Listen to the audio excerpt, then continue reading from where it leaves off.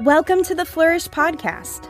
Thank you for joining us for this episode as we learn, grow, and flourish together as a community of women. Hi, I'm Angela Shaw, and I'm taking over the Flourish Podcast today, of course with Penny's permission. Penny asked me to share with you guys just what was on my heart. But before I dive into that, I just wanted to introduce myself. Most of you will recognize my name from the one who emails you from the network of related pastors. I work for NRP, handling our communications and conferences, and I love my job. It is so much fun, and it's such an honor and privilege to be part of what God is doing in and through NRP. I'm also a wife and a mom. My husband and I have been married for 18 years. We have 3 children. Our oldest is 16 years old. He just turned 16 and got his license, and I am equally excited and terrified. We also have a 13-year-old and an 11-year-old. I lead worship at my church. My husband's an elder there, and we serve in a variety of leadership roles. We also own a gym with my sister and brother-in-law. So life is full, and it's fruitful and fun with a little bit of crazy. I wouldn't have it any other way, though. As I was thinking through what to share with you guys this week, had lots and lots of thoughts in my head, but I was praying and really asking the Lord what was on His heart for me to share. And He reminded me of a time when I went for a walk and I was praying out loud. I love praying out loud. And I was praying about my marriage, but the Lord asked me a question that literally stopped me. I stopped walking as it hit me so hard. He asked me this question. If your marriage was like your relationship with me, would you be satisfied in your marriage? If your marriage was like your relationship with me, would you be satisfied in your marriage? Oh my goodness, that question, like I said, it just stopped me in my tracks. If my husband pursued me as much as I was pursuing the Lord, would I be satisfied with my marriage? No. Oh my goodness, the answer came so quickly. I didn't have to think hard about it. Absolutely not. I realized, and what the Lord was challenging me in, is I had a relationship with Him. I spent time in the Word. I prayed. I pursued Him for the most part. But there wasn't intentional, consistent pursuit of nearness to God. It was more like it just as it fit in, as I thought about it, as it happened. And that was good, but He was calling me up. He was challenging me to draw near to Him, to come closer, to be intentional with it, to be consistent with it. I love the verse from our Flourish conference from 23, Psalm 73:28. The nearness of my God is my good. I have lived the fruit of that verse. And so when the Lord challenged me with that, I love the practical. It was like, okay, Lord, I see where I am and I see where you're calling me deeper. And I love how He gently leads us to a deeper place. I just had to figure out how to do that. And so that kind of started me on this pursuit of being more intentional and more consistent of pursuing that nearness with the Lord. And so the first thing I tackled was time in the Word. It was like, okay, I need to figure out how I can be more consistent with this, how this fits into my routine. And our family and our household, we are very routine. We love our plan. We love our routine. It makes everything run lovely. And so I thought, okay, well, late afternoon is going to be the best time for me to spend time in the Word. Because I'll be done with work, the kids will be done with homework, I'll be done with any running around for classes or whatever. It won't be time to cook dinner, and so that's when I'm going to do it. And you know what? I did a really good job of being consistently inconsistent with that. And so I was like, okay, well, that's not working. So how am I going to do this? And I don't love getting up early. I know some people are early morning people, and I am a morning person. I'm just not early morning.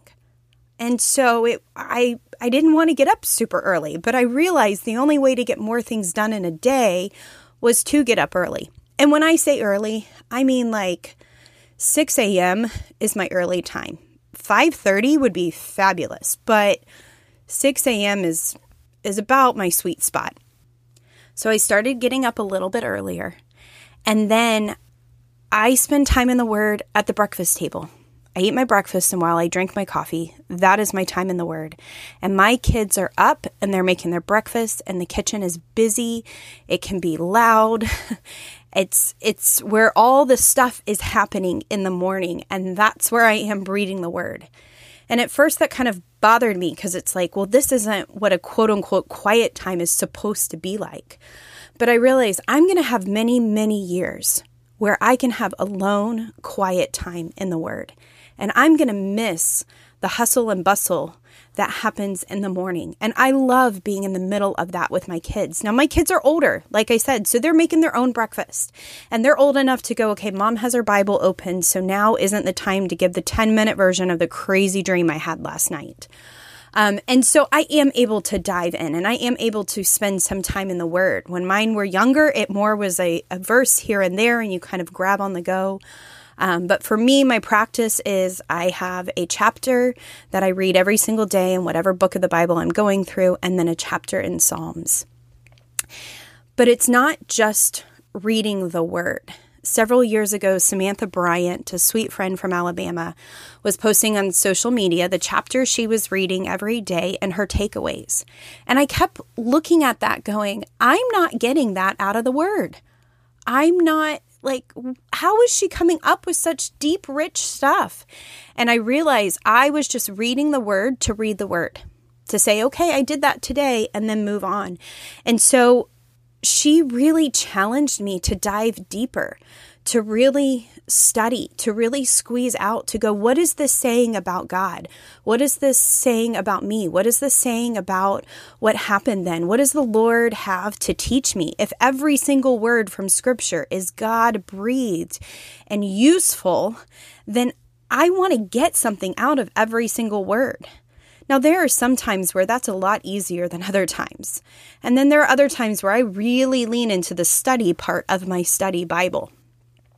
But it's been so fun to sit down and go, okay, I'm not getting up. I'm not moving away from this chapter until I have something to write down. Something that God has shown me. Maybe it's just something about His faithfulness in that, or something that He's challenging me in.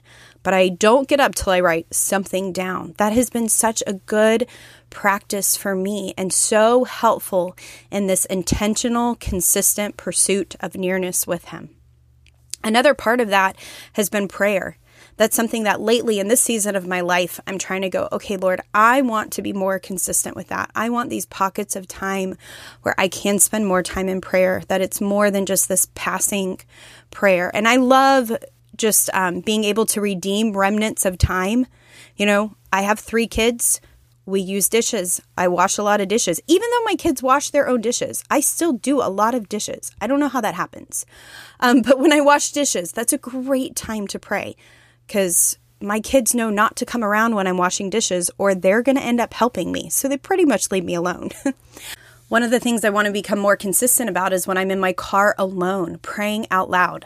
Like I said earlier, I love to pray out loud. I think it's because I like to talk. But there's something about, I don't know, I don't get so lost in my own thoughts. I don't get distracted as much when I pray out loud. And so that alone car time is great. I don't have a ton of it, but taking hold of that time, redeeming those remnants of time and spending that time in prayer.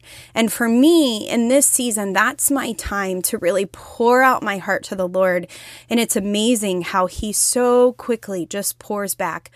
Normally, it's with a perspective shift, because as much as I try to spend time in thankfulness, I always move over to complaining. And so just being honest, that's where I am, trying to figure out how to be more consistent with the prayer and spend more time in thankfulness and praise and not so much time whining. Along with this, I have found the joy in journaling. Now, I don't like journaling. I don't like it at all. I think some of it is because I'm not a good speller. And so honestly, putting pen to paper sometimes can be a little laborious, and I get kind of lost in the fact that I never can spell available right, no matter how many times I try to memorize it. But as I have spent time journaling, the fruit that has come from it, whether it's just writing down what I get out of the Word from my morning time in Scripture, or pouring out my heart when I'm struggling with something or trying to process something. But more than that, writing down what the Lord gives me, capturing His thoughts. I don't know what it is, but when that pen goes to page, it's like I can hear Him more. That's for me where the listening part of praying comes, where that two-way communication, it starts with me pouring out my heart and it ends with me capturing what He's saying. Also, I found journaling to be a cool record of God's faithfulness. My oldest and my youngest were born super early and had to spend time in the NICU. My youngest was born the earliest, 12 weeks early. She weighed 2 pounds, 4 ounces, and spent 8 weeks in the NICU. And I learned with my oldest, I didn't capture anything. And so I can't tell you how long it was till he took his first bottle. I know he was in the NICU 6 weeks.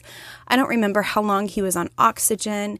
You know, it's your firstborn. It's not supposed to happen that way. So I was just trying to wrap my head around reality. But by the time we got to Emma, I knew the drill and I knew I wanted to capture the details of her stay.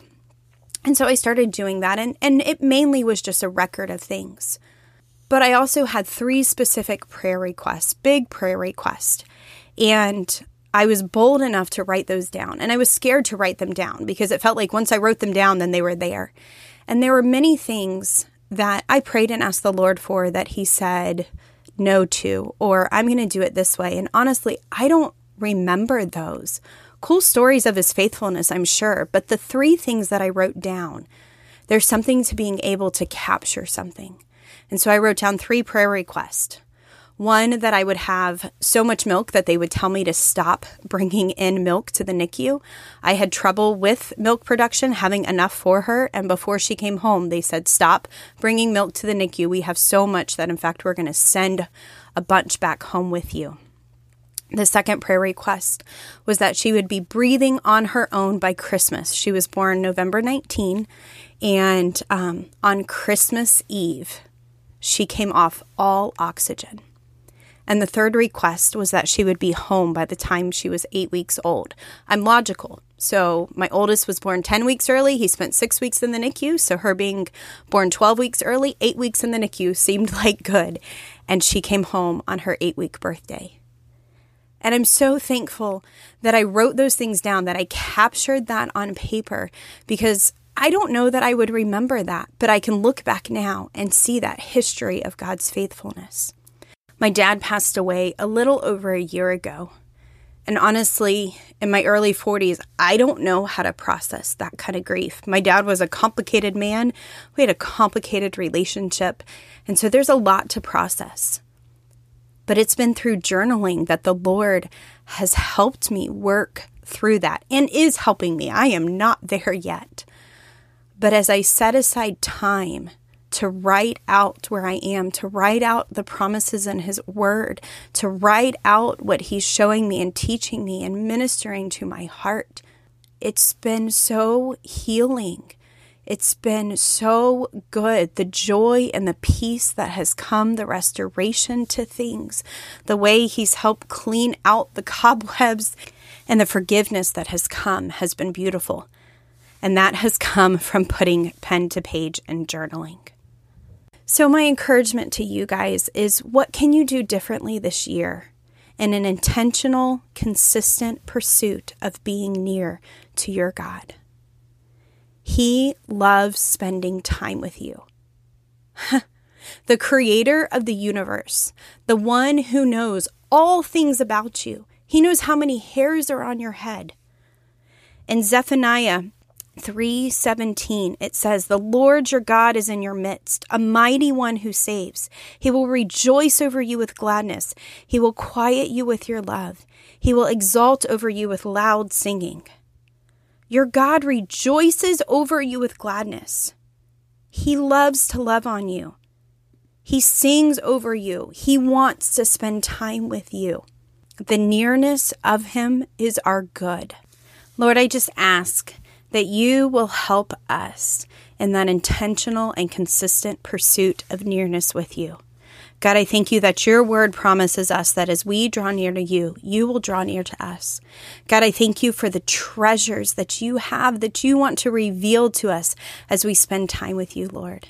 Lord, I thank you that you already know the remnants of time that we can redeem, the chunks of time that we have to spend with you, Lord. And Lord, I thank you for these ladies and for the amazing things that you have for us this year.